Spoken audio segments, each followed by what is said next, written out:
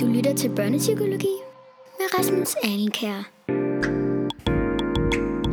Hvad sker der, når parforhold bliver til familie?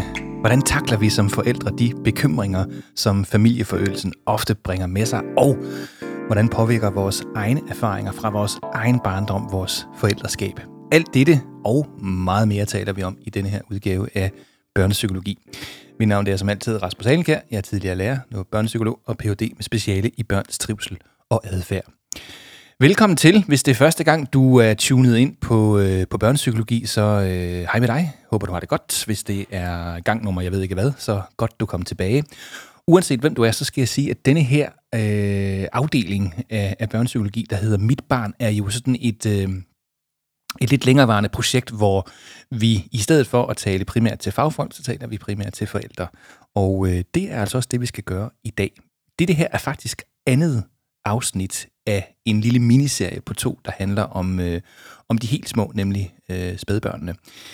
Til at hjælpe mig med at tale om de helt små, der har jeg 2 gæster i dag. Den ene, det er Katrine Spiegelhauer. Velkommen til. Jo, tak. Og du er psykolog. Det er jeg, ja. Og det kan man høre en hel masse om i det første afsnit, vi lavede, der hed Mit barn er lige kommet til verden. Ja. Hvor vi talte om barnets psykologi. Men i dag, der skal vi altså primært tale om forældrenes psykologi og samspil og det ene og det andet. Det glæder jeg mig til. Det gør jeg også. Du har en hel masse med det at gøre ved jo i din praksis. Ja, det har jeg. Hvordan er det, du møder forældre? Jamen, altså, jeg arbejder med familiebehandling i en kommune, hvor vi laver familiebehandling til forældre, der enten er på vej til at blive forældre med, eller lige har fået børn. Ja. Og så har jeg også samtaler med forældre, der har efterfødselsreaktioner eller andre reaktioner på at blive forældre. Ja. Så du er rigtig, rigtig godt fagligt funderet i det her. Det er dig i høj grad, vi kommer til at læne os op af. Og når jeg siger vi, så er det fordi, vi er faktisk 3 her i dag. Der er nemlig også lige en ekstra gæst herovre, der hedder Henrik Giese Brydsø. Velkommen til. Tak skal du have. Og du er jo ret erfaren i forhold til det der med at være far. Ja. For du har faktisk 7 børn. Vi har 7 børn, ja. Og de fordeler sig sådan lidt uortodoks, kan man sige. De 2 første, de er adopteret, ikke? Ja, de er adopteret, ja, fra Danmark. Og fordi I havde fået at vide, at det gik ikke det der med ja, det var sgu ikke så godt med at få børn, så vi måtte prøve den vej. Og så var det så lige, det virkede lidt alligevel, ikke? Så kom der lige 5 stykker.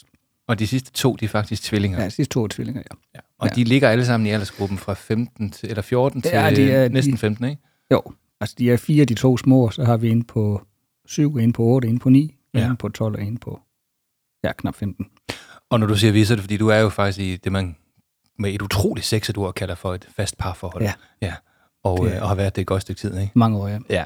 Og det er jo ikke sikkert, at man lige nødvendigvis er det, når man lytter til den her podcast. Det kan godt være, at man er enlig. Det kan også godt være, at man er en anden slags familie, hvor det måske er 2 kvinder, eller 2 mænd, eller 2 et eller andet, man definerer sig selv som.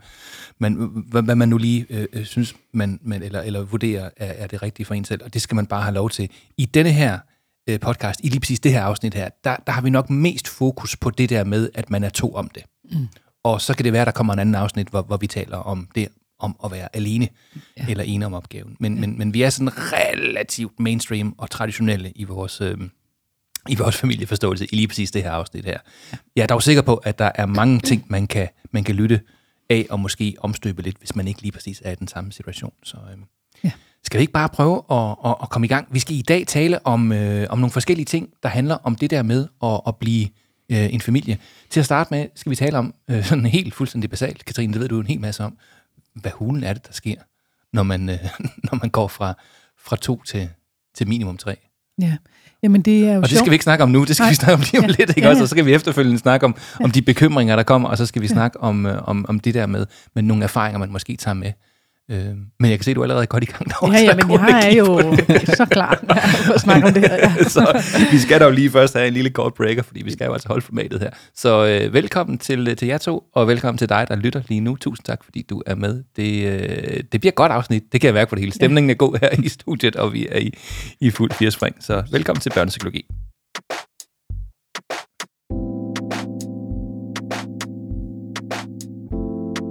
Børnepsykologi.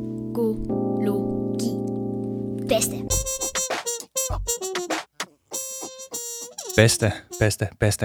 Hvad er det, der sker, når nu man lige pludselig bliver en mere? Og hvornår starter der med at ske noget? Og hvad er det for noget, det hele, Katrine? Du får simpelthen lov til at snakke lidt løs, for jeg ved, du har utrolig meget på hjertet omkring det her. Der var den, der røg ud af. Sådan. Ja, det har jeg. Jeg har rigtig meget på hjerte, og derfor du kan se, at jeg sidder sådan helt rank i stolen. Og det hedder hjertø. Jeg sagde vist hjertøt. Det hedder hjertø. Undskyld, Ja, det skal jo være rigtigt. Jeg ved, der er mange dansklærere, der traditionelt lytter til den her podcast. Okay, så skal vi være. Der skal vi være godt. Det er godt. Ja, tak for advarslen. Ja, men du spurgte om flere ting, ikke? Og noget var med, hvad er det, der sker, men også noget med, hvornår det sker. Og det, der måske i virkeligheden kommer mest bag på folk, det er, hvornår det sker. Fordi min erfaring er, at det der med at blive forældre, det sker ofte lang tid før barnet er der. Og det er den optagethed, der er. Altså man begynder at omorganisere i sit lille parforhold eller i sit liv, før barnet overhovedet er der, fordi man begynder at skabe plads til barnet. Og det bliver måske noget med, at man er mindre interesseret i at gå så meget i byen, når man begynder at tænke på børn, eller man begynder at lægge mærke til gravide maver, eller man begynder at lægge mærke til barnevogne. Sådan er det tit.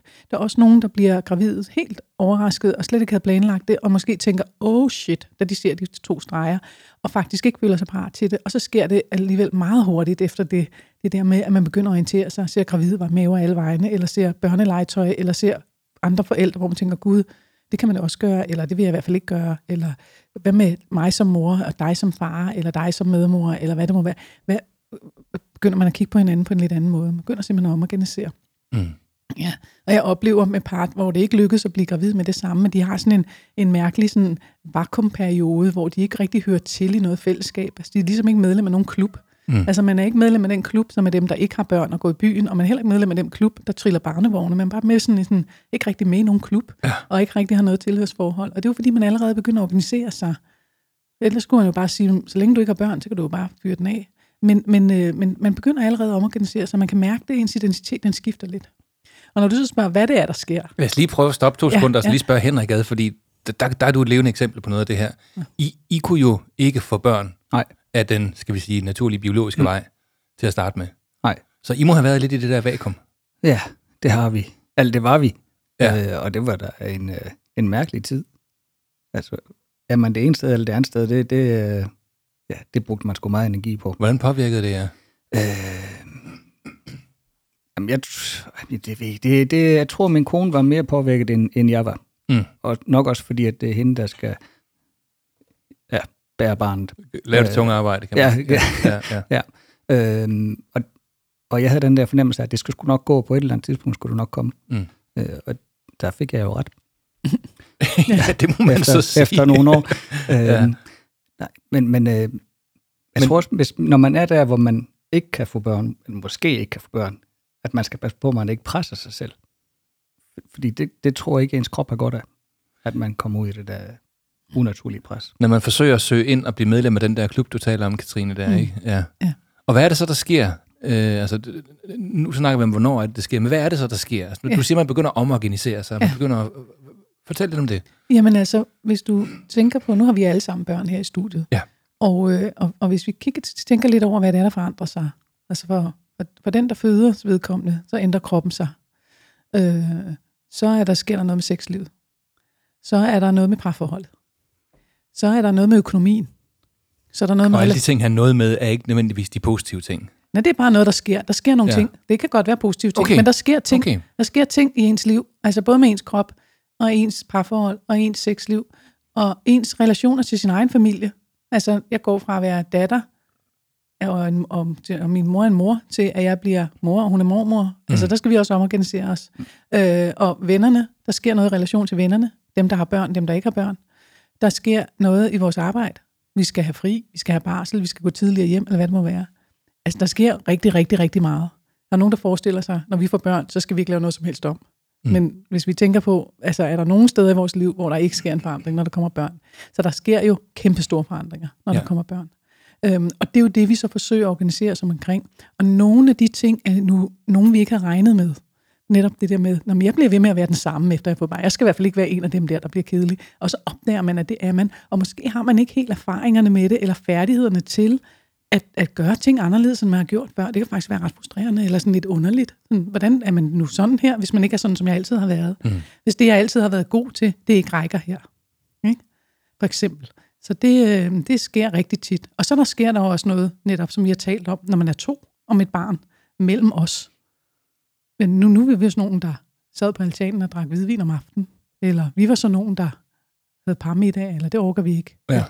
Eller hvad det nu må være. Hvad er vi nu så stadigvæk så nogen der? Er du blevet kedelig, eller er jeg blevet noget andet, eller er jeg meget væk, eller vil du have mig hjemme? Altså, nogle gange sker der sådan nogle ting, hvor man sådan, nogle gange siger til partneren, jeg kan slet ikke kende dig mere. Man siger til sig selv, men jeg kan heller ikke selv kende mig mere. Sådan, ikke? Det er jo sådan noget, der sker for rigtig mange par. Er det typisk noget, folk bliver meget overvældet over?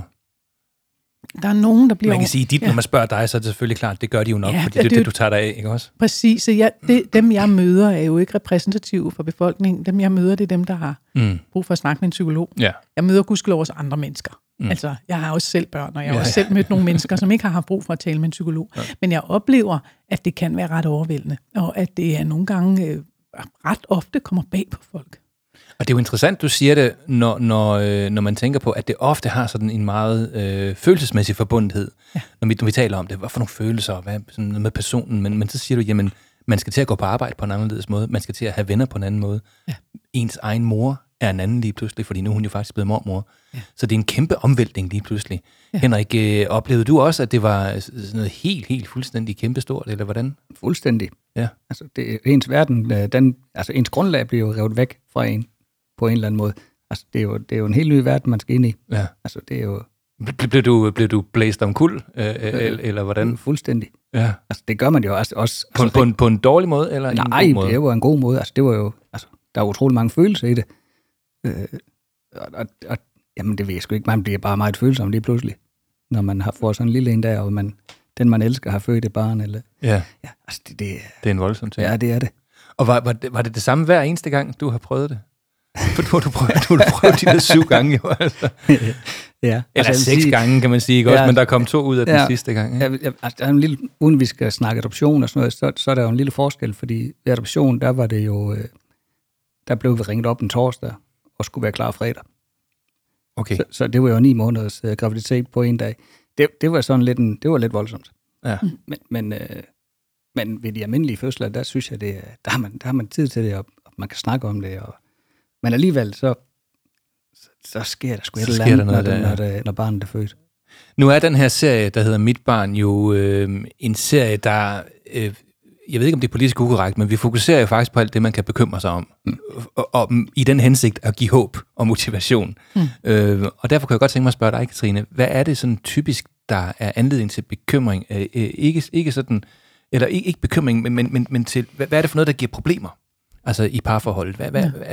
Er det fordi, man ikke kan samarbejde, eller er det fordi, det er for overvældende, eller hvad sker der sådan i parforholdet, som giver problemer? Ja, det jeg oplever tit, der sker, når der kommer et lille menneske ind, er jo, at der er noget med nogle forventninger, der ikke er afstemt.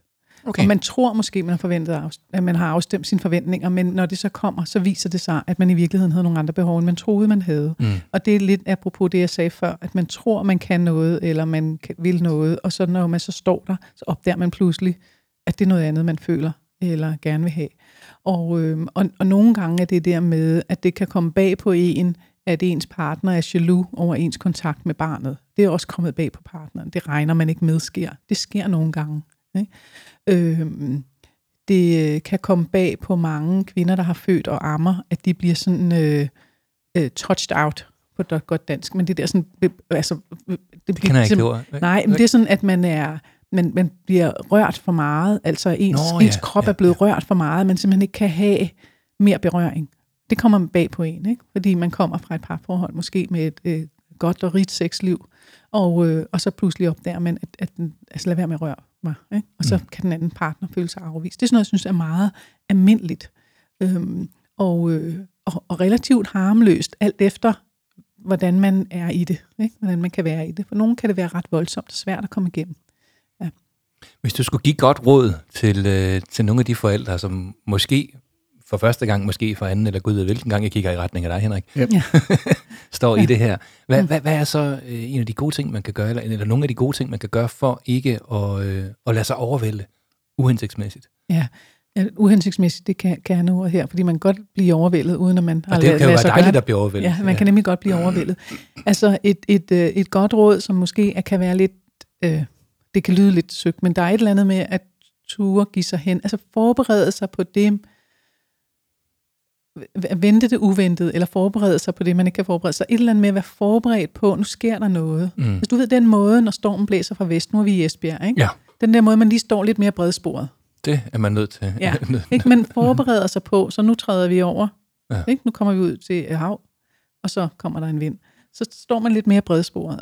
Og det er egentlig det der med, i stedet for at tro, men vi gør bare, som vi plejer, eller jeg vil i hvert fald ikke, og sådan som de gør, det skal vi i hvert fald ikke, og vi skal gøre på den der måde. Pas på med at lægge dig for meget fast på, hvad du tror, der kommer til at ske. Stil dig op og forbered dig på det, du ikke kan forberede dig på. Det er at tage nogle hvad nu hvis snakke.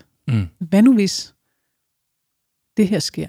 Hvad nu hvis jeg ikke gider dig mere? Hvad nu hvis du bliver jaloux? Hvad nu hvis vi bare synes, det er mega nederen? Hvad nu hvis unge skriger hele natten, og du bliver nødt til at sove det andet soveværelse? Eller hvad nu hvis det der hvad nu hvis snakke, hvor man sådan kigger med, så er der typisk en, der siger, det finder vi ud af, eller et eller andet. Men bare det der med, at man lige har talt det, og så lige stiller sig op, og så står man parat og venter på stormen. Og så kan det være, at det er bare en brise, og så bliver man sådan helt lettet. Ikke? Jo. Men det der med lige at forberede sig på, nu kommer der noget lige om lidt, vi ved ikke, hvad det er. Og vi kan ikke forberede os så meget, vi kan planlægge, hvad det er, der kommer, men vi skal forberede os på, at vi ikke ved, hvad det er, der kommer. Det plejer at være en god strategi. Og min oplevelse er, at dem, der kommer bedst igennem, det er dem, der ligesom har forberedt sig på den her storm fra vest. Ikke? Så siger jeg så, nu tager vi godt fat i hinanden, og så træder vi ud i stormen, og så ser vi, hvad der sker. Ikke? Og så er det sådan, var det bare det? Eller, okay, det finder vi også ud af. Eller sådan, ikke? Så man er parat til, at der måske sker noget uventet. Nu er jeg i en konkurrerende kanal, jeg vil sige helt klart en kanal, der vinder i forhold til lyttetallene, vi har på børnepsykologi, nemlig Brinkmanns Brix, som jo er utrolig populær, og det skal man endelig lytte til. Der var jeg så med, og jeg blev bedt om at give et dårligt råd. Ja. Det skal man hos Svend Brinkmann, der skal det sådan vendes lidt på hovedet en gang imellem. Ja, typisk. Og så skulle jeg give det dårligste råd, jeg kunne give til forældre. Jeg sagde, det dårligste råd, jeg kan give til forældre, det er at lave en plan og holde den. Ja. Det er simpelthen det dårligste råd, fordi så holder man sit fokus på planen, og man glemmer at kigge på barnet, eller sig selv, eller hvorhenne. Præcis. Og det harmonerer fuldstændig med det, du siger, det er, stå lige last og bræst, og så se, hvad der sker. Ja. Man skal selvfølgelig have en idé om det. En anden ting, jeg tænker på, og det vil godt give ord til dig om 2 sekunder, Henrik, når du siger det der, det er noget af det, nu kan jeg jo benytte den lejlighed, jeg har til at være bare far nu her, for det er helt klart dig, der er den bedste til det her, Katrine, med de helt små børn, sådan psykologfagligt. Så vil jeg sige, noget af det, jeg oplevede i min lille familie, da vi blev forældre, og det var sådan lidt en hård omgang med en barn, der var for lille og ikke spiste noget og skulle på neonatal og sådan noget. Og noget af det, der hjalp os, det var, at vi var rigtig gode til at lægge mærke til de ting, vi var gode til. Og så, altså, vi high-fivede og omtalte os selv som et team. Hold kæft, hvor det kører for os, man. Vi er et godt team her, men der er ikke noget, vi ved, hvor skabet skal stå, og vi blev utrolig gode samarbejdspartnere. Ja. Og det kan godt være, at vi ikke altid var det. Det kan også godt være, at vi gjorde noget forkert, men vi omtalte os selv på en anden måde, end vi tidligere har gjort, som nogen, der var rigtig gode til at være kærester, eller vi var også gift og sådan noget der. Men vi begyndte at omtale os selv som et hold, der arbejdede for det her projekt her. Og det gav os bare noget styrke, at vi kiggede efter de ting, der virkede, i stedet for de ting, som ikke virkede. Ja, og det synes jeg er simpelthen sådan et godt eksempel, fordi det er nemlig noget, man ofte lærer, hvis man har et barn med nogle vanskeligheder, eller hvis man har haft en vanskelig vej ind i det. Ja. Og det kunne jeg jo godt tænke mig at anbefale, at man gjorde alligevel. Selvom man har en helt almindelig... Det gjorde vi også for nummer 2, og der var der altså noget nemmere, jeg skal lige sige. Ja, præcis. Ikke? Og det er jo det der med den der... Selvom man ikke er blevet gravid en måneskinsnat, og pludselig er der 2 streger, og man er lykkelig, og graviditeten forløber uden komplikationer, og så føder man hjemme i et kar med klassisk musik, og alt er godt. Altså, og barnet ikke græder, og bare spiser, og alt er godt, ikke? Og følger sin vægtkurve, det de skal. Alligevel gør det der, som du siger. Ja, ja, altså, at alligevel prøve at sige, okay, nu er vi et team, vi har en opgave, vi skal have klaret her. Og netop det der med at rose, eller sige, fedt, der gjorde vi det. Altså, give hinanden og sig selv et klap på skulderen i gang imellem. Og når man bliver afvist, ikke, så klap sig selv på skulderen og så sige, hey, barnet har valgt en af os. Hvor er det fedt? Ja. Hey, det er skide godt. Så har jeg fri 2 sekunder. Altså, virkelig kørt den over på noget positivt. Ja. Henrik, er det noget, I også kan genkende hjemmefra? 100%. Så det er med andre ord ikke noget, jeg har opfundet? Nej, det havde jeg ikke regnet med. Desværre. Ja, fortæl lidt om det, Henrik. Jamen, det er... Altså, jeg ved sgu ikke, hvor jeg skal starte hen. Altså, det er jo sådan, man bliver stærk sammen også, ved at, som du siger, give hinanden high five, eller rose hinanden og sige, du er en god mor, eller en... Ja. Fortæl positivt om det, ikke? Ja, det er man nødt til. Altså, ellers, på et tidspunkt, så kommer man til at, og nu snakker vi bekymringer lige før, så kører man træt i det, hvis man ikke gør det. Altså, altså, 7 dage uden søvn, eller sådan noget der, det kræver sgu lidt opbakning. Det kræver lidt opbakning. Ja, det gør det. Ja. Det gør det. Og jeg vil sige, at det kan godt være, at man får et barn, eller nummer 2 barn, eller nummer 3, og så videre. Ja. Men altså, hvis man er så heldig at få tvillinger også på et tidspunkt, så kræver det altså lige lidt ekstra. Ja. Vil jeg sige. Så det kan være en god idé, at man roser hinanden ind altid. Jeg vil bare lige sige, en ting, vi praktiserede også, det var, at vi var rigtig gode til ikke at fortælle alle mulige andre, hvor gode vi var hele tiden. For det havde været relativt anstrengende at høre på. Men det gav altså noget. Og vi var bagud på point på grund af den her hårde periode. Ikke? Også men samtidig, og så 2 ting også. Altså det der med at give plads til sig selv, at man gør ting for sig selv også. Ja. Men også, at man gør ting som par stadigvæk, uden nødvendigvis at have sine børn med. Ja. For det oplever lidt, at altså, det er svært. Kan det lade sig gøre, når man har 7? Det kræver en god barnpige. Okay. Men det er jo vigtigt, at man gør det. Ja. For ligesom at dyrke parforholdet også. Og så kan det godt være, at det går godt. Det kan også godt være, at det går skidt. Det kan være, at det går mellem. Og jeg skal sige, at det har ikke været nogen dans på roser, alt hvad der er sket i mit liv og så videre. Men jeg synes, vi kom igennem det. Og noget af det har helt klart været den der lidt positive samarbejdsvinkel, som vi har anvendt. Og alligevel kan man jo altså godt opleve nogle bekymringer. Det vil næsten være mærkeligt, og egentlig også måske lidt uhensigtsmæssigt, hvis man aldrig bliver bekymret som forældre. Det er faktisk en god ting. Men det, man kan gå hen og blive bekymret over, det skal vi faktisk tale om lige her om et kort øjeblik. Du lytter til Børnepsykologi med Rasmus Alenkær. Hvor jeg i dag taler med Katrine Spiegelhauer og Henrik Giese Prydsø. Far til 7. Ja. Det bliver jeg lige imponeret hver eneste gang, jeg siger det, Henrik. Det synes jeg, det er flot. Ja, tak. Ja, det er godt. Hvad er det, man bliver bekymret over typisk, Katrine, når man nu går fra 2 til flere? Ja, jeg vil sige, der er flere ting, man bliver bekymret over, men jeg synes, der er især 2 spor. Og det ene er bekymringen for barnet. Er barnet okay? Og så er der bekymring for en selv, er jeg okay? Er vi okay? At det er typisk der, de ligger sig, de bekymringer. Og for at tage det sidste først, som handler om, at jeg er okay, så er det i direkte forlængelse af det, vi lige har talt om, som handler om, at så meget der forandrer sig, og man forandrer sig selv, og ens behov forandrer sig, og det man gør, eller ønsker og håber på, forandrer sig. Og det vil sige, at ens fortællinger om ens selv bliver udfordret. Og det vil sige, at nogle af de færdigheder, man havde, noget af det, man var rigtig god til, for eksempel har man været god til at regne den ud, man er god til at præstere, man er god til at levere, man er god til at have kontrol, eller hvad det nu må være, er nogle færdigheder, som ikke nødvendigvis er særlig hjælpsomme, når man får et barn. Så kan man blive bekymret for, kan jeg det her? Er jeg overhovedet egnet til det her? Og der, i forlængelse af det, vi talte om før, der er det jo vigtigt at have nogle vidner, som er med til at bekræfte dem. Det kan du godt, det her. Eller det der med at have ens partner, nogle gange ens vidne, som kan hjælpe en på at hjælpe os ind i den der konstruktion af den nye fortælling om sig selv. Altså, kan jeg det her, og mens man lærer de her nye færdigheder? Men det er tit bekymring, jeg støder på rigtig meget. Det er den der med, kan jeg overhovedet det her? Det er så overvældende. Alt i mit liv har forandret sig. Og de færdigheder, jeg plejer at have, dem kan jeg ikke bruge til noget her. Det der med, at jeg er god til at planlægge, holde en plan og holde ikke at blive på sporet eller sådan noget, det kan jeg ikke bruge her. Ja. Vel? Min evne til projektledelse, den tænker jeg kan være rigtig god til, hvis man har 7 børn. Men når man får sit første barn, så er det ikke sikkert, at projektledelse er den færdighed, man har allermest brug for. Vel? Og det kan give anledning til rigtig mange bekymringer for, om man selv kan. Ikke? Og så er der den anden kategori, som handler om, er der noget med mit barn? Er det nu godt, når kan der ske mit barn noget? Kan jeg komme til at gøre mit barn noget? Man kommer til at få sådan nogle mærkelige tanker, som kan være skræmmende i forhold til alt det, der kan ske sådan et barn. Og det handler tit om den der erkendelse af, man skulle have et barn, ikke? At ideen den var god nok. Man har været ude og købe barnevogn, og så pludselig slår det ind. Gud, det her det er et spørgsmål om liv eller død. Det er mit ansvar. Ikke? Altså, jeg hørte en kvinde... Jeg kan huske, at jeg har aldrig været så bange, som dengang jeg fik mit første barn. Det var helt vildt så farligt, de der gader, de pludselig bare går over. Pludselig, ikke? Ja, det er rigtigt. Altså alle de der ting, altså jeg havde lige cyklet derned en mørk nat, og det var gået helt fint. Ikke? Så jeg kom ud igen, hold kæft mand, det er farligt det her. Ja, altså jeg kom kørende på motorvejen, kan jeg huske også, da jeg var blevet mor for første gang. Ja. Og var bare sådan, gud, det kan man ikke tillade sig, når man har et barn, man kan komme kørende på motorvejen. Ikke over 100, altså du er fuldstændig vanvittig. Ja. Ikke? Og det er den der med, at pludselig slår det en, at det er et spørgsmål om liv eller død. Ja. Jeg talte også med en mor, der havde siddet, hun var kommet ud fra barnet, hun var på vej hjem, og så tror jeg, hendes mand var ved at hente bilen, og så sad hun med barnet der, og så begyndte barnet at græde. Så sad hun og kiggede sådan lidt rundt.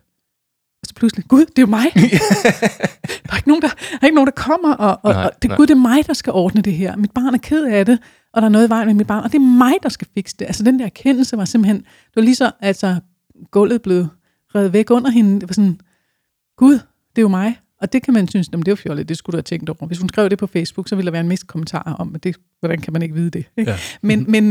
Men det er jo sådan noget, som erkendelsen af den der fysiske erkendelse af, Gud, det er virkelighed. Hvis jeg ikke møder det her barn, så kan det dø. Eller hvis jeg gør noget forkert, eller jeg kan dø. Eller sådan, ikke? Det er tit sådan nogle bekymringer. Og de tjener jo en funktion. Det er jo en helt evolutionspsykologisk, nødvendig mekanisme, vi har. Præcis, fordi der er jo noget med, at dem i stenalderen, der bekymrer sig for, om deres børn overlevede, det var dem, hvis børn overlevede. Ja, det kan man nemlig sige. Og det vil sige, det er jo deres gener, vi bærer. Ja. Ikke? Så dem, der ikke bekymrer sig, de sidder her ikke i dag. Vel? Og der kan man sige, pointen er jo lige præcis, at hvis man har bekymringer, så skal man tage det som et udtryk for, at man er fuldstændig normal, og at det er simpelthen noget, vi, uanset om man er til hvilken måde man nu lige synes, at verden bliver til på. Jeg er nok lidt mest til den version, som Darwin han giver udtryk for, nemlig at det er noget, vi har udviklet os til via evolutionsteorien. Men om ikke andet kan man sige lige præcis, at dem, der har udviklet sig i den rigtige retning af den type mennesker, vi er nu, det er jo netop dem, som har haft de her bekymringer. Ja. Og har brugt bekymringer som signaler til, at der skulle gøres et eller andet. Ja. Om det så var meget eller lidt, men man i hvert fald reageret på det, ikke? Ja. Og bekymringen, de kan have sådan lidt, jeg plejer at sige, det er tilknytning i forklædning. Ikke? Og tilknytning er noget, vi ved er godt. Det er sådan noget varmt og fluffigt og kærligt noget, men det kan også være frygtelig skræmmende. Det kan være et billede af, og nu laver vi lige sådan en, hvis du er sart, så lad være med at lytte med her, men den der forestilling, man har, når man kommer gående med barnet ned ad trappen, og så pludselig ser man for sig, hvordan barnet falder ned ad den der trappe. Man kan nærmest høre lyden af et kraniebrud. Ikke? Altså det der pludselig kommer som chok, og pulsen den stiger, og man står og bliver virkelig bange. Gud, hvordan kan jeg forestille mig sådan noget? Ikke? At de der billeder, der pludselig kommer, som du også beskrev om før, kan man overhovedet gå over den her vej? Eller sådan, det føles dybt irrationelt, om jeg nok bliver der noget galt med mig, eller sådan noget. Oftest er der ikke noget galt med en. Jeg plejer at sige, at den slags tanker er normale. Der er også nogen, der tjekker, om deres barn trækker vejret. Det er der rigtig mange, der har vi vist alle sammen været. Ja, det tror jeg også. Jeg plejer også at sige, jeg vil også gerne vise dig, hvordan man kan gøre det, uden at barnet vågner. Det er det med spejlet. Jeg ved ikke, om man kender spejltrækket. Ikke? Man holder et spejl op, så dukker det, så trækker barnet vejret. Så behøver man ikke at vække barnet. Ja. Det er helt normalt. Det er bare, hvis man begynder at gøre det hver 10. minut, døgnet rundt, så begynder det at blive et problem. Ja. Fordi så kan man ikke være den for barnet, man har brug for at være, så får man ikke sin søvn. Men selve det at tjekke, om barnet trækker vejret, og netop som du siger, der har vi alle sammen været, det gør man jo. Det gør vi. Det er naturligt, det gør vi, det føles lidt fjollet, og lidt sådan, de der fantasier, man kan få, det kan føles lidt skræmmende, men det er helt normalt. Det er bare, når man begynder at gøre det konstant, og så begynder vi at tale om, der kan det være, at man skal begynde at snakke med sådan en som mig, eller nogle andre, som lige kan sige, hvordan kan vi få den her helt normale bekymring til ikke at løbe afsted med dig i en grad, sådan den begynder at forstyrre så meget, at du ikke kan være den forælder, du gerne vil være, fordi den løber fuldstændig afsted med dig. Ikke? Men det er det, der sker en gang imellem. Men selve mekanismen er, som den skal være. Den er, som den skal være, ikke også? Ja. Henrik, kan du genkende bekymringer? Ja, det kan jeg. Og du er da erfaren, og du er fagperson og det hele. Om det er 1 eller 7, det er sgu ligegyldigt. Ja. Altså, fordi du har de der bekymringer. Ja. Altså, især den der med trappen, hvad sker der? Ja. Altså, det er jo den har vi alle sammen haft, den har jeg 100% og det er jo, altså, det er jo fuldstændig skørt, selvom man ikke vil have de tanker der, så kommer de jo bare alligevel. Altså. Og det sjove er jo, at hvis der nogensinde er et eller andet med et barn, der måske falder, så tager man med glæde det fald for det barn, og man ryger altid selv først. Altså, det gør man helt instinktivt. Oftest, jeg skal ikke begynde at gå ind i en hel masse scenarier, hvor der er gået noget rigtig galt, men til udgangspunkt, så er man jo faktisk egentlig kropsligt næsten klar instinktivt til at reagere på de ting der. Men det glemmer man jo. Hvad har I så gjort, eller hvad har du gjort i de tilfælde, hvor du blev bekymret? Hvordan har I dealet med det? Jamen, vi har snakket om det. Ja, altså, nogle gange så er det jo bare lige en hurtig... Så vi er tilbage til partnerskabet i virkeligheden og teamet, ikke? Ja, altså nogle gange der er det jo bare en tanke, der kommer, og så går den væk igen. Men altså, der kommer der tidspunkter, hvor man bliver lidt bekymret, også når de bliver ældre. Jamen, altså, hvad skal der ske med den? Kommer det til at gå dem godt? Eller, altså, hvis du går med de tanker alene, det er jo ikke... Det kan sgu ikke være sundt. Dem havde jeg allerede under graviditeten, kan jeg huske. Altså, er det nu et rask barn, der kommer og sådan noget, så bekymringerne er der jo også. Det er de nemlig, og det er man nødt til at snakke om. Ja. Så vi er tilbage til faktisk den ting med teamet, men også som jeg ved ikke, om vi fik lige samlet op på det, Katrine, du sagde noget rigtig godt, nemlig det der med at bevidne hinanden. Altså, at når man er 2, så giver det faktisk rigtig god mening, at man italesætter det, man synes, der er godt. Og hvis man kan se den anden, uanset om det er stort eller småt, var en fed kontakt, de havde, eller det var godt, det der. Jeg kan så også bare sige, at man skal passe på, at man ikke gør det hele tiden. For det kan godt blive lidt søgt og lidt irriterende at høre på, at nu har du tørret en flue op. Nej, det var en utrolig indfølende og tilknytningsteoretisk måde, du tørrede den der flue på. Altså, så mister det måske lidt værdi, ikke? Men du ved, at få det gjort. om ikke andet. Og så er der også nogen, der dealer med deres bekymringer ved måske ikke at tale så meget med deres teampartner, men måske at gå på nettet og søge gode råd og melde sig ind i nogle Facebook-grupper og noget Instagram og sådan noget der. Ja. Er det noget, man skal gøre, Katrine? Altså lige den der med... I hvilket omfang skal man gøre det, kan jeg spørge? Så bliver det lidt mere åbent spørgsmål. Ja, at det er jo... Der er noget med grupperne, som er nogle gange kan man finde nogle fællesskaber, apropos den der klub, vi havde før. At det der med at have en klub, eller at der er andre mennesker, der tænker på de samme ting som en selv, det kan være rigtig godt. Derudover så vil jeg sige, at Google har en lidt uheldig alliance med angsten. Og det vil sige, at de to, de kan forstærke hinanden. Så hvis først man er begyndt at tjekke små pletter på barnet, eller om barnet trækker vejret, så er Google ikke din ven. Nej. Altså, du kan finde alt. Hvis først du begynder at lede efter det, så kan du finde alt ud af, hvad der er galt med dit barn, og så kan du blive helt overbevist om det. Desværre. Altså, der har vi brug for rigtige, virkelige mennesker, der kan nuancere tingene, og ikke en søgemaskine. Og så hellere spørge sundhedsplejersken, hvis man synes, der er nogle pletter, der er mærkelige, end at gå på Google. Men det er jo klart, at man kan finde nogle grupper også, men samtidig så er der altså også noget selvforstærkende i den der dynamik, der er, når du siger Facebook, en særlig måde at være gruppe på. Det er med et filter, og det er bag et tastatur og bag en skærm, og der bliver nogle gange sagt nogle ting, og der er altså også virkelig nogle nuancer, der går tabt der. Og man kan komme til at føle sig meget forkert i sådan en gruppe, eller man kan få en overbevisning om, at noget er på en helt bestemt måde. Bare fordi det er en særlig lille udvalgt gruppe, der er der. De er ikke repræsentative, fordi at der er lige 5 inde i den gruppe, der mener noget bestemt. Det er altså ikke nødvendigvis sandheden. De er ikke repræsentative, dem der sidder i den gruppe. Og der opstår også en gruppedynamik i de her grupper her, hvor der er nogen, der er dominante, og nogen, der er underkastende, og nogen, der er mere funky, og nogen, der er et eller andet. Som er selvforstærkende, og nogen, der har de fede billeder. Og nogle kulturelle værdier, man eftersøger, og nogle fede billeder og sådan noget der. Og så lige pludselig skal det godt være den med de fede billeder, og lige pludselig får mest at sige. Det er jo ikke sikkert, at den med de fede billeder er den gode mor, eller den gode far. Nej, det kan være, at vedkommende har nogle idéer, som overhovedet ikke på nogen som helst måde er hjælpsomme for dig. Ja. Og der er det altså vigtigt at tale med rigtig virkelig levende mennesker. Og gerne også rigtig virkelig levende mennesker, der selv har oplevet at have børn, eller som er tæt på en, og som vil en det godt. Jeg kunne godt tænke mig, at i den forbindelse at teste noget over hos dig, Henrik, fordi nu bruger vi dig lige som institutionsleder, hvilket du også er. Ja. Og jeg har altid praktiseret det, at hvis man har en bekymring, og den er, kan man sige, i hvert fald tilnærmelsesvis begrundet, så noget af det sundeste, man kan gøre, det er at tale med nogen, der er i stand til at sige en imod. Altså på et kvalificeret grundlag. Yeah. Fordi det jeg ofte finder i de her Facebook-grupper, eller noget, der ligner, det er, at man søger faktisk bekræftelse. Og hvis ikke man finder det i den her gruppe, så finder man en anden gruppe, hvor der er nogen, der er enige om det. Så går man ud på Google, der må der være et eller andet, nogen, der har sagt sådan og sådan. Der finder jeg en stor værdi i, at der er en fagperson, eller en eller anden, der i hvert fald er fagligt kvalificeret, der kan sige, ved du hvad, det der, det er ikke det handler om. Det er noget andet. Er det også noget af det, du bliver brugt til i din institution, altså som sparringspartner? En, der siger, lad lige være med det. Det er i hvert fald noget, vi opfordrer til. Ja. Det kan godt være lidt svært at opleve at komme ud over kanten, og så, fordi altså, man skal også have en sandhed at vide. Ja. Jo, altså, og det er jo ikke altid lige ret. Men er det sådan, at du nogle gange siger, det skal du ikke være bekymret om, det er faktisk helt i orden med dit barn? Vi siger, altså, det kan være ting, der det kan være ikke uoverskueligt for en mor eller en far, som bare er helt normalt. Og prøver vi selvfølgelig på at berolige dem og sige, det er alt det, som det skal være. Ja. Okay. Så det er altså godt med noget fagligt, noget fagligt sparring. Det kan jo så være i børnehaven. Hvem kan man ellers spørge, Katrine? Jamen altså nogle gange, så jeg nævnte jo sundhedsplejersken, for nu er det små børn, vi taler om her. Men samtidig så er der også, der er nogle kvalificerede bud derude. Der er nogen, der har lavet nogle foreninger, som måske gør op med noget af det. Der er sådan en gruppe, der hedder Sovende Børn, for eksempel. Det er bare Sovende Børn, tror jeg, den hedder, ja.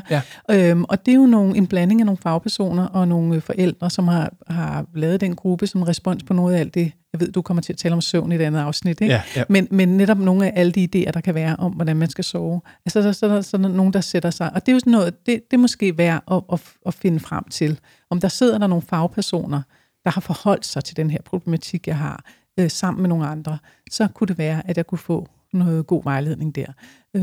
Det er jo bare et eksempel på det. Men ellers så nogle gange, altså jeg oplever jo i mit felt, at jeg bliver jo kontaktet af forældre, der tænker, de har brug for at tale med en psykolog, og de har brug for at få et input fra mig, og ofte er det jo ganske få samtaler, der skal til, hvor vi simpelthen bare lige forvent hvad her? Og okay, så har jeg fået ro på, tak. Altså jeg havde brug for, det er nogle gange, det er forskelligt, hvad vores netværk er. Nogle gange kan vi ikke bruge vores umiddelbare netværk, fordi ellers vil det første svar til dit spørgsmål vil være, brug dit netværk. Men det ved vi godt her rundt om bordet, ikke altid så hjælpsomt. Der kan være nogle det jeg kalder burdismer. Ikke? Altså, en burdisme? Ja. Ikke det ting, man burde. Ja, ikke? Godt ord, ja. Og grunden, at det bliver en isme, fordi den kommer til at sidde fast. Altså så bliver det sådan, så der er ikke så mange alternativer. Dem kan der være i familier, og alt efter, hvordan ens netværk er. Heldigvis er der mange, der har nogle gode netværk, nogle veninder og nogle venner, som også har børn, som man kan sidde og tale med. Og det, der er vigtigt, det er jo, at det er nogen, der gerne vil en det godt. I en institution, for eksempel, hvis man taler med dem i institutionen, de vil jo gerne have, at barnet fungerer godt. Vi har jo en fælles interesse for, at det her barn skal have det godt. Så derfor vil vi gerne give råd på den gode måde. Men vi kan også have venner og veninder, som er interesseret i vores velbefindende, og som vi kan tale med. Det er ofte bedre. Det er derfor, jeg siger, at rigtige, virkelige mennesker er som regel bedre. Og man kan jo være påvirket af den relation, man er i. Det er jo typisk, og det man ikke nødvendigvis har behov for, det er jo bekræftelse. Ja. Man har faktisk behov for anerkendelse af, at man er god nok, og så har man måske brug for at få hjælp til at finde en anden vej, fordi man har jo en bekymring, som man godt vil bevæge sig væk fra. Ja. Og det er typisk, man skal gøre noget andet. Ja, noget andet end det. Og som du siger, der kan det på en anden måde, ikke? Ja, og der er det jo det kan være udfordring at finde nogen, der også gerne vil kunne sige, du er god nok. Ja. Den ting, du gør, den skal vi måske snakke anderledes om, ikke? Ja. Der er mange ting, man kunne tage med ind over her, og jeg skal allerede nu sige, at kære lytter, hvis du tænker, at det der med søvn eksempelvis var spændende, så er der faktisk et helt afsnit. Jeg ved faktisk ikke, om det er ude endnu lige i optagende stund her, men der kommer et afsnit om søvn, hvis ikke det allerede har været, og der er også noget om spisning, der er noget om ADHD, og der er noget om funktionelle mavesmerter, og sådan en hel masse ting, der handler om alt det her, vi sidder og snakker om nu. Det er derfor, jeg sådan lige glider lidt af på det, så vi kan komme. Ja, men det er jo også meget smart at sige det nu, når du spørger, hvem skal man spørge til råds. Man kunne jo lytte til podcasten. Det kunne man for eksempel, der kunne man i hvert fald kunne man gå med her. Ja. Og noget af det, vi skal tale om efterfølgende, den her lille breaker, der kommer lige om lidt, det er jo faktisk nogle af de idéer, man tager med fra sin egen barndom. For det kommer vi jo oftest til. Nu talte vi om tilknytning i etteren af de 2 afsnit, vi laver her med de nybagte forældre.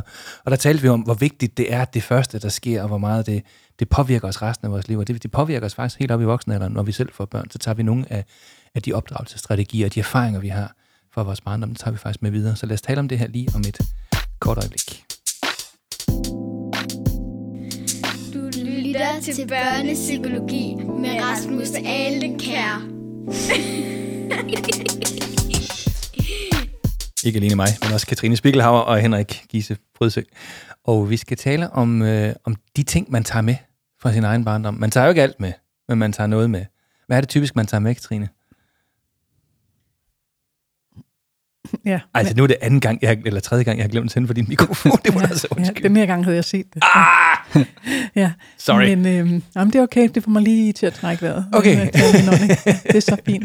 Der er god stemning her i studiet, skal lige hilse sige. Alt er godt, så jeg håber, det går godt ud bag højtalerne eller hovedtelefonerne også. Men Katrine, tilbage til dig. Ja. Hvad tager man med? Ja, hvad tager man med, Ja, man tager rigtig meget med. Og det, man tager med, er selvfølgelig noget af det, man har fra sin egen opvækst, som du nævnte, men også noget med, hvad er det, man voksede op i. Altså de skur, som man er vokset op i, det samfund, vi er i. Vi tager noget andet med i Danmark, end vi ville have gjort, hvis vi var vokset op i Kina. Og sådan. Ja. Vi tager nogle bestemte med. Det er ikke universelt, det der med, hvad man bringer ind i forældreskabet. Det kan nogle gange lyde sådan, når jeg sidder som psykolog og siger, tilknytning ser sådan ud, så lyder det som om, at det hele er universelt. Der er meget, der er kulturelt, og der er meget, der præger vores familier. Og det handler blandt andet om, hvad er godt og hvad er skidt. Altså vores vurdering af ting. Jeg brugte ordet buddhismer før. Hvad burde man gøre? Hvad skal man gøre? Og hvad er det rigtige? Ikke? Hvor finder man anerkendelsen? Hvor man blevet anerkendt som barn? Hvor har ens familie nikket og smilet, og ja, det var flot, og hvor har de rynket på panden, og ligesom vist, at det her, det synes de ikke så godt om. Det bliver vi præget af. Altså får vi klart en fornemmelse af, hvad er okay og hvad er ikke okay. Og det tager vi med os. Og så får vi jo, nogle gange får vi børn alene, men ret ofte får vi det med en partner, som er jo vokset op i noget andet også. Muligvis en helt anden kultur, muligvis også i Danmark, men også stadigvæk en anden kultur. Inden for en familie kan der være en helt speciel kultur. Men det kunne også være folk, der kommer fra et helt andet land. Det kunne også være fra helt andet. Jeg ved faktisk, vi har lyttere, som ikke nødvendigvis har danske aner. Så, ja, præcis. Så det kan så kommer man fra et helt andet land, og men så skal man have et barn ind i en dansk kultur. Og så kan man have nogle idéer og nogle forestillinger med sig om, hvad der er godt og hvad der er skidt, som jo klart påvirker en, når man bliver forældre. Det kan man godt komme op og diskutere, hvis man er to om opgaven. Ja, det kan man nemlig. Og nogle gange har man ikke helt set det komme. Fordi nogle gange, når man bliver forældre, så har man en idé om, det har jeg ryddet op i. Jeg har ryddet op i det der. Jeg skal ikke være ligesom min far, men jeg skal være mere ligesom min moster. Eller hvad det må være. Jeg er fuldstændig styr på det. Ikke? Og når barnet så kommer man til at gentage nogle af de der mønstre. Ja. Og det er jo fordi, det nogle gange går lidt stærkt, og fordi der er mange følelser involveret, og fordi de har det med at tage fusen på de unger der. Altså, de har det jo med at påvirke en følelsesmæssigt. Man opdager jo, at man ikke er rationel hele tiden. Man gør ikke nødvendigvis det, man har besluttet sig for. Man gør det, som ligger lige for. Og nogle gange er det, der ligger lige for, det er det, man har lært, når man kommer hjemmefra. Og det er, hvad man synes om, og hvad man ikke synes om ofte. Ikke? Bliver man provokeret af gråd? Bliver det en trigger? Bliver man irritabel? Reagerer man med irritabilitet? Synes man, der skal være styr på det? Skal børn opdrages? Ja, lidt om, skal spædbørn opdrages. Og der kom jeg jo til at sige til dig, Rasmus, på et andet tidspunkt, at der er ikke noget med opdragelse, det er jo spædbørn, vi taler om. Ja. Ja, men man kan jo godt blive forældre med den idé om, at de børn, de skal opdrages fra starten, nærmest. Ikke? At du må ikke tage ham op, fordi så lærer han det jo. Ikke? Eller hvad det nu må være. Og hvis man er to, der har meget forskellige idéer, eller vokser op med meget forskellige idéer, hvor den ene siger, jeg håber, at han lærer, at jeg tager ham op, og den anden siger, at det må han ikke lære, for så bliver det en dårlig vane. Så kan man godt blive udfordret. Noget, jeg har lagt mærke til, det var, at man tager jo ofte sådan afstand fra sine egne forældre, fordi at nu er man i en ny situation, at verden har forandret sig meget, ikke? Og der var måske også nogle ting, man husker. Man husker jo oftest de dårlige ting, men man husker de gode ting. Og jeg synes alt mine forældre var rigtig dygtige. Men derfor så skal jeg stadig tage afstand fra dem, for jeg synes, der er i hvert fald det vil jeg ikke gøre. Ja. Og det, der gik op for mig, da jeg blev forældre, det var, hold kæft, hvor var de gode. Altså, og hvor må de også have været nybegyndere på mange ting, og hvor kan jeg godt forstå, at de nogle gange fejlede i noget af det, som jeg har tænkt over, det skulle de ikke have gjort. Det kan jeg egentlig godt forstå, når man nu var del af den kultur, og den måde, de var blevet opdraget på, så kan jeg egentlig godt forstå, at de gjorde det. Ja. Til gengæld, så synes jeg også, der var rigtig mange gode ting, og så kan vi begynde at tale om sådan psykologisk teori og så videre, men vi kan også kigge på nogle af de ting, som man bare gjorde, man kan huske, man gjorde med sine forældre, som var rigtig rare. Dem synes jeg, man har taget med. For eksempel så noget af det bedste, jeg kan huske med min far, det var, at vi tog altid biografen selv. Og det var aldrig noget, der var planlagt. Man fik aldrig at vide i lang tid før. Så kom han hen til en, så sagde han, Ras, vi skal lige ud og cykle en tur. Og så sagde jeg, vi skal i biografen. Og så var det kun mig, og lillebror måtte ikke komme med, og mor måtte ikke, kun os to. Og så jeg kan huske, vi så, James Bond, den der med hajerne, så vi. Vi så Star Wars 3, og vi så, jeg kan huske, de film, vi så, ikke? Convoy, legendarisk lastbilfilm, ikke? Jeg var lastbilfan mange år efter det, på grund af den der film der, ikke? Og det har jeg overtaget, og virkelig dyrket med min dreng. Nu skal vi se film, og det har altså gjort noget helt fantastisk for vores forhold, og vi har en hel masse referencer, vi har sammen og sådan noget. Henrik, hvad for nogle ting har du taget med af det gode fra din barndom? Jamen, i hvert fald det der med, at man er nær. Ja. Og det er jo virkelig også det, vi gjorde med biografen. Vi har noget alene tid, ikke? Og det synes jeg bare, det er rigtig vigtigt, det du nævner. Altså, at man ikke nødvendigvis skal gøre alting sammen. Nej. Vel, fordi at hver barn har så bare deres eget behov for, hvad de har lyst til. Så det, at din far han tog dig med i biografen, det er jo super godt. Og det samme skal man... De der forældre nu, de skal jo gøre det samme. Og hvis der er ude at se en fodboldkamp, eller gør et eller andet, men gør det enkeltvis. Hvad gør du med dine, når du skal være nærværende? Jamen, det er jo forskelligt. Nogle gange så er det en fisketur, nogle gange så er det en fodboldtur, andre gange så er det en cykeltur eller en gåtur, eller nogle gange så er det bare at smide sig i sengen inde ved den store, og så snakke med ham, når han spiller. Ja. Og det er jo nemlig også en god pointe. Det behøver ikke være stort. Nej. Det kan godt nogle gange bare være nu og her, ikke også? Og han sidder og spiller computer der, så går du ind, og så snakker du lidt. Hvad sker der sådan, ikke også? Ja. Er det i virkeligheden det, der handler om, Katrine, det der med, at vi skal huske at være nærværende? Ja. Kan det ikke ofte reduceres til det? Det kan reduceres til det. Det lyder bare meget lettere, end det er, ikke? Men fordi vi har jo 1000 ting, vi har gang i, ikke? Fordi der er også en opvask, og der er også noget, der skal hænges op lige om lidt, og så er der jo også noget med en, der skal til tandlægen, og så er der vist også noget med noget, det hedder ikke skoleintra, det hedder Aula. Aula, ja. Eller hvad det nu er, ikke? Og som også lige skal have styr på, og så var der lige det, og noget andet, og nogle regninger. Så derfor så har vi jo altid en milliard ting op i hovedet, men børn kan lære os ret meget om at være til stede. Altså det der med, og det synes jeg taler meget med småbørnsforældrene om, og det tænker jeg, det må du også møde i dit arbejde i hvert fald, du har også små børn, men det der med, skal man altid kun fra A til B, for små børn er jo ret gode til at finde en snegl på vejen. og så falde fuldstændig stave over det, eller en fuldstændig fantastisk vandpyt, eller hvad det må være. Det der med en gang imellem lige at sige, vi har ikke altid et mål. Nu gør vi bare det her, nu har vi bare den her tid. Og det kan godt være, at jeg godt kunne tænke mig at komme hjem og få sat de der ris over, eller hvad det må være. Men lad os, altså nu har jeg et barn, som er begejstret over det, jeg lige ser lige foran mig. Lad mig lige prøve at se det fra mit barns. Ligesom når du sætter dig ved siden af din dreng, der spiller. Vi kan have idéer om, hvor meget børn skal spille, men hvis vi sætter os ved siden af og nysgerrige om, hvad hans verden er, så er der en ny verden, der folder sig ud, og noget af det kan I dele, faktisk, så det ikke bliver sådan noget med, at det er modstand. Og det kan det også blive med de helt små. Det er det samme med de små børn. Vi skal lige fra børnehaven og hjem. Jamen, har du set det her, den her snegl? Jamen, den er langsom, og vi har travlt. Ikke? Men har vi så travlt? Altså det, og det er jo det, du også siger, når du siger nærvær. Det der med en gang imellem lige at stoppe op og lige sige, hvad mit barn er optaget af lige nu. Og det gælder faktisk også de helt små børn. Fuldstændig, og hvis man tager det her børneperspektiv på sig, hvis vi nu kiggede på min biograftur, jeg ved ikke, om vi skal bruge dem til så meget, nu gør vi det så alligevel, så kan man sige, det var helt tydeligt, min far, han vidste godt, hvad det handlede om.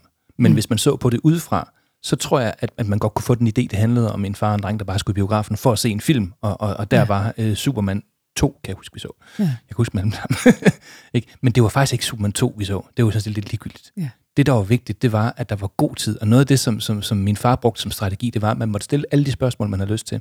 Og jeg måtte også stille de der irriterende spørgsmål. Hvad sker der lige om lidt? Hvem er ham der? Hvorfor sådan og sådan og sådan? Så han gik ikke i biografen for at se en film. Han gik i biografen for at se en film sammen med mig på min præmis. Præcis. Og det er jo det der med at sætte sig ind i hvor han barnet er, og så tage sig den tid til det. Men det krævede så altså også, at der var en aftale, kan jeg jo så gennemskue nu, mellem ham og min mor, at nu bliver du hjemme, og så tager du der lillebror, og så gør I noget. Og det skal også være sådan, en lillebror, han ikke oplever sig snydt, så der selvfølgelig ske et eller andet der. Og hvordan, altså så de var gode til at arbejde sammen om det. Ja. Om at der kunne etableres det her nærvær. Ja. Så det tænker jeg er en vigtig ting, i forhold til de gode, man tager med. Er der også nogle af de dårlige strategier, man kommer til at tage med sig, Katrine? Ja, altså der er det jo tit de dårlige strategier, man tager med. Det er tit dem, man ikke helt har fået bearbejdet. Altså man har haft en idé om, hvad er godt og hvad er skidt. Og det her gode, det vil jeg gerne tage med, og det her, der er dårligt, det vil jeg ikke tage med. Men nogle af de ting, man måske har overset, hvor meget har påvirket en, det er nogle gange dem, man kommer til at tage med. Ja. Og det er sådan, og det er... Hvad kan det være rent konkret sådan? Jamen det er sådan noget som skæld ud, for eksempel. Ja, den er oplagt. I rettesættelse, det der med måden at blive sat på plads på, eller skulle rette ind på, det er, at vi hævede stemme og en sådan magtting. Hvis man har lært det som barn, så er det meget svært ikke at videreføre det som voksen, fordi at man simpelthen har lært, når der er noget, der ikke går, som det skal, så er ens nervesystem allerede op at køre, fordi det var det, da man var barn. De børn kan ikke lide at få skæld ud. Så det der, så ens nervesystem... Når vi siger kan lide, det er sådan lidt nonchalant sagt i virkeligheden. Det er jo skadeligt for dem. Altså. Ja, altså nervesystemet, det kører helt op i det røde felt, når det får skæld ud. Og det, der sker, det er, at når man så som voksen står i en lignende situation, så er ens nervesystem helt op i det røde felt, fordi det har man lært som barn. Det her det er farligt, det er ubehageligt, og derfor så kommer man til... Det, der sker, når ens nervesystem er oppe i det røde felt, det er frontallapperne, de lukker fuldstændig ned. Og frontallapperne, de har den funktion, at de bevarer overblikket og kontrollen, og de mentaliserer, det vil sige, at de kan sætte sig ind i andre mennesker. Og i den situation, så har man virkelig svært ved at sætte sig ind i sit barn. Der kan man kun mærke sit eget. Og det er jo sådan nogle situationer, hvor man kan komme til at gøre ting, som man havde lovet sig selv, at man ikke ville gøre. Ja. Og det kan være rigtig svært at skulle arbejde med. Og især også, hvis man har en partner, der står ved siden af og siger, hvad har du gang i? Ja, ikke? Og også bliver vred. Fordi det var i hvert fald ikke det, vi aftalte, vi skulle være forældre på den måde. Og der kan det være rigtig nyttigt at få en snak om det. Hvornår tager du over, og hvad er det, jeg skal arbejde med her? Ikke? Med mig selv. Ja. Men også være med på, at man kommer højst sandsynligt til at miste den på et eller andet tidspunkt. Ja. Nu har jeg talt højt og bredt om alle mulige steder. Jeg har aldrig skældt mine børn ud. Det har jeg faktisk ikke. Ja. Men jeg har helt klart reageret. Ja. Men det er jo ikke det samme som at skælde ud, hvilket er en nedværdigende, aggressiv belæring. Ja. Men som at sige, hov, stop, eller et eller andet, eller sparke til noget, fordi jeg bliver sur. Ja. Det kender vi jo. Ja. Og man skal bare passe på, at man ikke slå sig selv i hovedet alt for meget, når det sker. Fordi det sker. Det vigtige er, at man snøfter op og kommer videre, og får snakket om det. Ja, den gode nyhed er jo, at man kan godt reparere. Det kan man nemlig. Og der er forskel på at blive skældt ud, og så få at vide, det er også bare fordi, du altid. Ja. Eller det er fordi, du skal lære det, og jeg har jo sagt det til dig 10 gange. Det har man måske selv hørt i sin opvækst. Ja. Og så komme til at råbe, eller hæve stemmen, eller skælde ud, og så bagefter sige, det skulle jeg simpelthen ikke have gjort. Det var simpelthen ikke okay, du begik en fejl. Med det der, eller du havde ikke forstået, hvad det var, vi skulle, og så kommer jeg til at råbe, jeg skal simpelthen ikke råbe af dig, det er simpelthen ikke i orden. Fordi heldigvis er børn meget tilgivende. De giver altid en chance til. Ja, og de er alt for tilgivende nogle gange, også når vi slet ikke er okay som forældre. Ja. Men hvis man reparerer, så er der noget, og man mødes igen i det der kram, eller det der nærvær, eller den der kontakt, så genetablerer man noget af sikkerheden, som jeg er her, ikke? Alligevel. Men det skal man selvfølgelig ikke gøre det igen. Man skal huske på, at barnet er lærermesteren. Altså når man selv mister den, så er det barnet, der vil bedst. Ja. Og når barnet siger, det er okay, vi kan godt komme videre, så kan vi godt komme videre. Ja. Er der noget, du har været særlig opmærksom på, Henrik? Jamen, det er jo, altså, jeg sidder bare og nikker til det, hvad Katrine hun siger, fordi det er bare så vigtigt, at når man kommer til det, at man så får samlet det op igen. Ja. Både med sit barn, men også med en selv og ens partner. Vi to kommer fra en, jeg ved ikke, hvor gammel er du, Henrik? Det ved jeg sgu egentlig ikke, 43, 44. Ja, sådan i 40'erne, ikke? Så du er født i 70'erne. Vi kommer fra et tidspunkt, hvor man, når man var dreng, og man lavede noget, man ikke skulle gøre, så fik man... Må man godt få en i røven, ikke? Så fik man nogle gange en i røven, eller man fik i hvert fald skæld ud, ikke? Ja. Og det er vi jo nødt til at deale med, som voksne mænd nu. Er det et mønster, vi vil føre videre? Ja. Jeg har helt klart valgt ikke at gøre det. Jeg kunne forestille mig, at du har valgt nogenlunde det samme. Det har jeg. Ja. Men det kræver et aktivt valg. Ja. Og det kræver også, at man er med på, at man ikke kan vinde hver gang. Det kan man ikke. Ja. Og nogle gange, når hvis man er i en diskussion med sit barn eller andet, altså, jeg kan godt få den følelse af, ej, hold nu din kæft, Henrik. Fordi det var barnet har gang i, det er jo helt rigtigt. Det er jo dig, der bare vil det på en anden måde, ikke? Og det er jo skørt. Altså, man skal jo være stor nok til at stoppe. Ja. Der findes heldigvis en masse gode bud på, hvordan man kan gøre lidt op med sig selv, hvordan man kan måske lægge nogle af de dårlige erfaringer fra sig, eller i hvert fald ikke agere på dem efterfølgende. Det findes der en masse rundt omkring. Jeg har skrevet noget om det, og på nettet er der masser af det. Igen tænker jeg bare, at man skal passe på ikke at blive alt for overvældet af alle de gode råd. Ja. Det, der kan være, som i den her ramme, vi taler, det er, der er faktisk ikke så meget om, når det sker med spædbørn. Nej, det er rigtigt. Og det er fordi, vi sidder og taler om større børn. Vi kommer hurtigt til at tale om større børn. Det har vi gjort lige nu, ja. Og det er jo, men når det sker med spædbørn, så er det jo nogle mere subtile signaler, som barnet sender, som man kan komme til at opleve som afvisning, fordi man selv er blevet meget afvist. Eller man kan komme til at tillægge barnet nogle intentioner, som barnet ikke har. Og vi havde et andet afsnit, hvor vi talte om, hvordan børns indre verden er. Og den er baseret på, at de skal have omsorg. Og den er baseret på at lindre ubehag og have så lidt ubehag som muligt. Men små børn er ikke manipulerende. Nej. Små børn prøver ikke at sno dig til at komme ind til dem, når de græder om natten. Eller de prøver ikke at få dig til noget. Eller prøver at få dig til at tage dem op af barnevognen. Hvis man begynder at tillægge børn sådan nogle intentioner, så er man lidt på vildveje her. Og så er det muligvis, fordi det er noget, man selv har oplevet. Også som ganske lille. Altså at blive afvist. Altså spædbørn bliver også i rettesat. Nu skal du, altså vi har måske selv, uden at vi kan huske det, fået at vide, at nu skulle vi makke ret, eller nu skulle vi i hvert fald ikke sno nogen, eller nu skulle vi i hvert fald ikke. Og så kommer vi til at tillægge vores spædbørn de samme intentioner. Og det har de altså ikke. De kan ikke forstå ordet makke ret. De kan ikke forstå ordet makke ret. Nej, det kan de ikke. Og de kan ikke manipulere. De gør ikke noget for at manipulere os. Nej, spædbørn. Det gør de altså ikke. De søger omsorg og tryghed. Det er det, de gør. Og alt det, de gør, er baseret på det behov for omsorg og tryghed. De er ikke ude på at manipulere. På et tidspunkt bliver de lidt større, og så begynder de at undersøge, hvor meget indflydelse de har på verden. Og det er der, man kan begynde at opleve, at de gør noget, som de ikke må. Og det er, at det er fedt for et barn at sidde i barnevognen, når de begynder at kunne sidde op og se verden ud, og så tage den der rangle, og så smide den ud over kanten.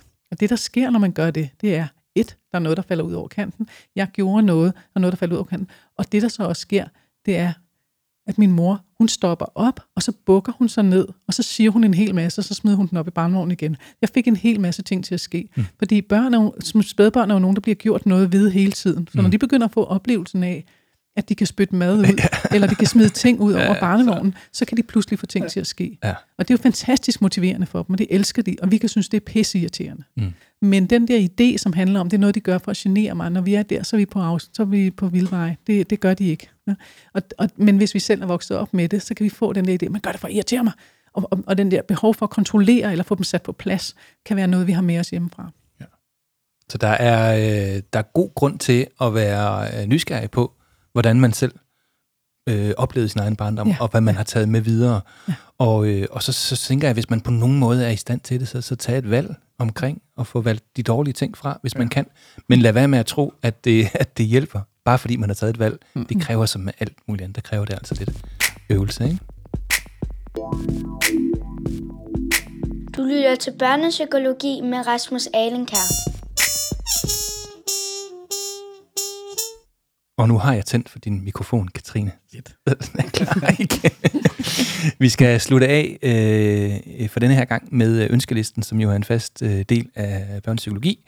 Og ønskelisten går i al sin enkelhed ud på, at man jo simpelthen må ønske lige præcis det, man har lyst til, for at der kan ske noget godt ved det, der er dagens emne, nemlig nybagte, eller i hvert fald forældre i det hele taget, til små børn. Så hvem kunne tænke sig at ønske noget? Katrine, kunne du starte med et ønske? Jeg kunne godt tænke mig at ønske noget, men jeg sidder og tænker, hvad var det nu, jeg skulle ønske? Jeg er blevet så optaget af, at min mikrofon er tændt, så nu ved jeg slet ikke, hvad jeg skal sige. Henrik, skal vi gå videre til dig? Er noget, du kunne ønske dig? Jeg tænker bare, at jeg vil ønske, at alle kan nyde det. Sammen og os selv, selvom man er sammen selvfølgelig, nyde alle de oplevelser, der kommer. Og så kunne jeg godt ønske mig, at alle kan finde ud af at snakke sammen. Så kommer vi langt. Ja, det kommer vi langt. Ja, det gør vi altså. Ja. Og det der med at nyde det og være i det, betyder jo også, at man prioriterer det der med at være småbørneforældre, at det er faktisk noget, man skal... Det er jo en stor prioritering. Der er jo mange ting, man ikke kan. Ja. Og det er man jo nødt til at acceptere. Ja. I hvert fald, hvis det skal gå rigtig, rigtig godt. Ja, i hvert fald, hvis det skal blive hyggeligt, det hele. Ja. Godt ønske, så at vi er i det, og at vi lytter til hinanden og taler sammen. Ja, helt klart. Katrine, et ønske for dig? Ja. Kan du huske noget nu? Ja, det kan jeg godt. Det kan jeg godt, ja. Men det jeg ønsker mig, det er, jeg kunne godt tænke mig, at der kom flere fortællinger frem om nuancerne. Altså det, der er midt imellem. Det er forfærdeligt at være forældre, og det er fantastisk at være forældre, fordi det meste ligger nok et eller andet sted midt imellem. Og det er de der fortællinger, der handler om, at noget af det, vi har talt om her, det var overvældende, men det var også fedt. Eller jeg synes, det var forfærdeligt, men jeg synes også, det var fantastisk. Det er meningsfuldt.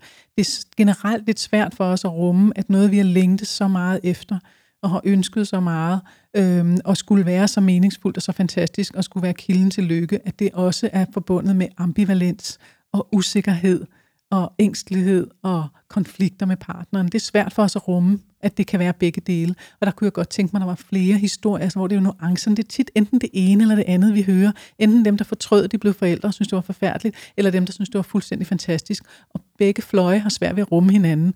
At der kunne jeg godt tænke mig, at vi havde flere af de nuancerede fortællinger. Det kan godt være, at der ikke er så meget salg i dem, men jeg tror, at det kunne være rigtig god mening, at der er rigtig mange par, der hører om, hvordan gør man, når man bliver forældre. Eller hvad gør man, når man ikke synes, at ens færdigheder kommer til kort, eller om man ikke længere kan gøre det, man plejede at gøre sammen, og begynde at se hinanden i et andet lys. Det synes jeg generelt ikke, der er nok af den slags fortællinger derude. Det kunne jeg virkelig godt tænke mig. Det lægger sig godt op af et ønske, jeg har, som måske er lidt af en kæphest, og som jeg egentlig ikke tror, særlig mange af vores lyttere kan gøre noget ved.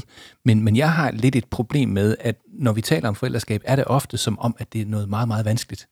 Og at noget, der er fuldstændig overvældende og helt crazy. Og jeg skal ikke nævne sådan nogle referencer, så ingen nævnt, ingen glemt. Men jeg synes nogle gange, at det medvirker til en øget ængstelighed. Ja. Jeg kan egentlig bedre lide den måde, vi taler om det her på i dag. Ikke fordi jeg skal klappe mig selv på skulderen, det kan godt være, det var lige det, jeg gjorde. Men jeg tænker, at vi har en god sober snak om, hvad det er. Og der kommer en masse gode ting, og der kommer en masse svære ting. Vi kommer bare ikke udenom, som du også siger, Henrik, at det er en opgave. Vi er nødt til at prioritere den. Ja. Og det er meget, meget svært at løse den her opgave selv. Så det der med at teame op og få talt med hinanden, er også en god ting. Det betyder ikke, det er nemt, men det betyder heller ikke, det er svært hele tiden. Nogle gange så er det faktisk rigtig hyggeligt og rigtig sjovt, og nogle gange så er det også bare helt almindeligt og rimelig kedeligt. Ja. Så er det bare hverdag. Så det der med, at det ikke altid skal handle om, at det er så svært og så vanskeligt, og måske heller ikke altid noget, der skal sådan tales op som den her kæmpe store romantik. Altså det er også bare det der med, at nu er vi lidt flere herhjemme. Altså jeg giver det mening, det jeg siger nu her, at vi ikke taler den sådan ned fra starten af, men måske kigger lidt mere nøgtert på den. Og så glæder os over alle de gode ting, og tager os af alle de ting, der ikke virker. Det gør jeg godt ønske mig. Ja. Hvordan vi lige kommer derhen, det ved jeg sgu ikke. Vi deler flere af de fortællinger, ikke også? Ja. Det er det, vi gør. Ja. Kunne vi ønske os, at der var flere folk, der gik hurtigere til fagfolk? Katrine, det er jo dit område. Synes du, folk kommer for sent? Eller kommer de tidligt nok? Burde der have været nogle flere? Hvad er sådan din fornemmelse med feltet? Jeg ved godt, du ikke forsker i det og sådan noget der, men du har jo...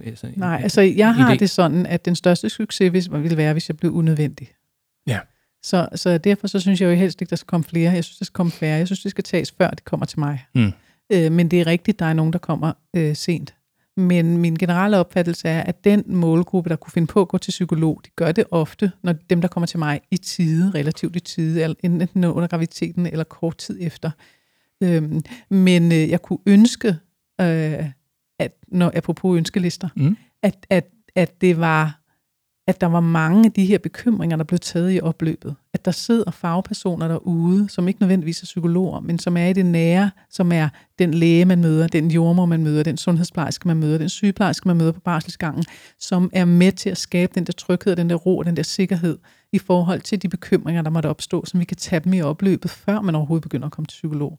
Så det vil være mit bud på et svar på det, du spørger. Og når man siger psykolog, så kan man jo godt tænke det sådan at behandlende, men jeg kunne egentlig også, og det er helt klart en mulighed, men man kunne jo også tænke på forældrekurser og den slags der. Det vil jeg jo hellere bruge min tid på. Ja. Altså, jeg kan jo godt lide at bruge min tid, det er jo ikke fordi, jeg vil være arbejdsløs, jeg siger det her. Nej. Jeg kan jo godt lide at bruge min tid på kurser og supervision og undervisning af lige præcis dem, der møder folk allerførst. Ikke? Og jeg kunne godt tænke mig at bruge netop på forældrekurser og sådan noget. Det er der jo nogle kommuner, der har til alle, ikke kun de sårbarste. Jeg bryder mig ikke så meget om det ord, men det er jo det hedder ude i kommunerne. Ja. Men generelt forældrekurser. Samtidig så har jeg også jeg har det lidt ambivalent med det, fordi jeg har da sådan, er det nødvendigt med forældrekurser? Altså, nu kommer der en burde fra mig. Det burde ikke være nødvendigt at gå på kursus for at blive forældre. Men det skal bare men det er jo, der er noget med landsbyen, vi ikke har længere. Vi er så afhængige af vores professionelle netværk, fordi vi ikke bor i den her landsby med vores forældre og landsbyens kloge kone og naboen, som danner ring omkring os, når vi får børn. Vi skal finde ud af ret meget selv, og så tyr vi jo til nettet og til fagpersoner. Så derfor skal der jo være nogle kvalificerede fagpersoner omkring os. Så det er jo nok det, der er virkeligheden. Ja. Det synes jeg var rigtig godt. Den sidste forklaring, den har jeg faktisk let lidt efter at frasere helt rigtigt. Jeg synes, den lavede det faktisk utrolig elegant. At det er faktisk en god idé at holde forældrekurser, fordi vi har ikke det der netværk, vi tidligere havde. Men nu skal vi faktisk være opsøgende lidt mere som forældre. Ja. Og jeg tænker ikke på nogen måde, det er et nederlag. Jeg tænker, det er rigtig, rigtig godt, at man opsøger fagpersoner, når man er bekymret. Fordi ofte så sker der jo lige præcis det, du også sagde tidligere, at det bliver et kort besøg, eller et kort forløb, og man bliver nogle gange afkræftet i forhold til de bekymringer, man har. Og så bliver man måske bekræftet i nogle andre ting, man gør rigtig godt. Og så er der måske også noget, man finder ud af, at man skal gøre anderledes. Men en lille bitte smule sådan retningsgivende dialog kan være rigtig fin. Ja. Altså jeg har nogle gange været inviteret ind i nogle fødselsforberedelsesforløb som den psykologiske del. Og der ser jeg jo, at netop helt almindelige ressourcestærke forældre, de har stor glæde af det der. Ja. Og det skal være ordene for i dag. Nu kan vi simpelthen ikke nå mere, så tusind tak til dig, Katrine Spiegelhauer. Du har været med 2 gange nu. Det har jeg, ja. Og det gik faktisk helt fint, selvom at du havde en tusse i halsen, da du kom i dag. Ja, jeg har en sommerforkølelse, men det gik. Den eneste, der har hostet, tror jeg faktisk har været mig. Det har været en fornøjelse, Rasmus. Og vi kan finde dig på nettet, hvorhenne?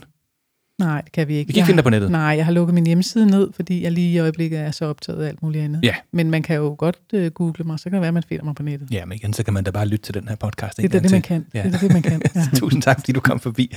Og også tak til dig, Henrik Giese Frydsø. Ja, selv tak. Helt nede fra Tønder. Ja. Helt nede. Ja, ikke sådan vanvittigt langt herfra, men lidt helt nede af det. Ja. Held og lykke med hele den kæmpe store familie. Tak skal du have. Og tusind tak, fordi du kom forbi. Selv tak. Og også tak til dig, kære lytter, fordi du har holdt ud hele vejen til slutningen af dette afsnit i børnepsykologi. Nærmere bestemt den serie, der hedder Mit Barn. Jeg lover dig, at vi fortsætter og kommer med flere afsnit. Der er faktisk allerede en del, der handler om en masse forskellige emner ind i det her med de helt små børn. Og også de lidt ældre. Så lyt endelig til dem, hvis du er interesseret. Må jeg ikke spørge dig, om du lige kunne tænke dig at anbefale at dele den her podcast med alle dem, du kender, for jeg vil jo gerne have den udbredt til så mange, som muligt lytter med. Indtil vi ses igen næste gang. Ha' det rigtig godt. Pas på hinanden, og ha' det godt.